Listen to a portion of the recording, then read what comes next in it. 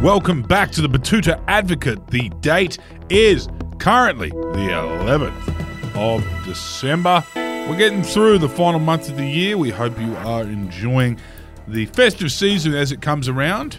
And we are here to share with you the biggest story on the Betoota Advocate over the weekend, actually. Over the last 3 days is as follows. Taylor Swift makes a bold statement on stage. Free pale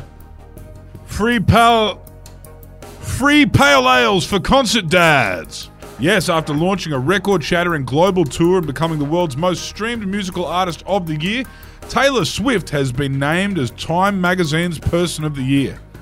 Swift joins the likes of Mahatma Gandhi, 1930, Martin Luther King Jr., 1963, Angela Merkel, 2015, and 92 other high-profile global figures that have changed the course of history with their advocacy, leadership, and genius. And with such a noble title comes great responsibility. Standing on stage last night in a sold-out stadium in front of screaming young fans and their parents, Taylor Swift took a moment between songs to take a stand.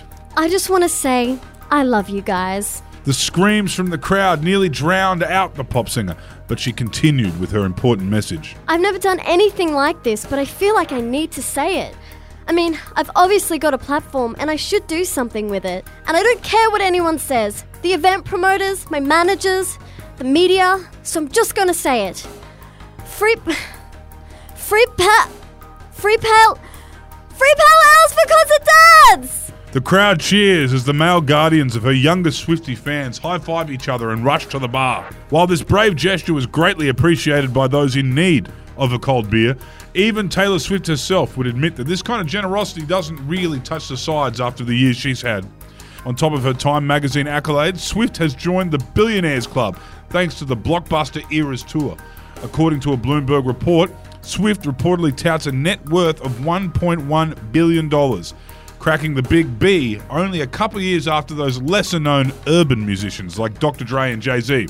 Music for people who don't want to think about much except their own personal grievances is back, and it's finally being recognised by the media giants that are overjoyed to report on something that doesn't disrupt the current political power structures and socio-economic status quo.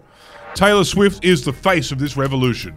And it's all happening for the 33-year-old pop music institution as she affirms herself as America's sweetheart with the news that she is now dating an equally inoffensive Kansas NFL superstar.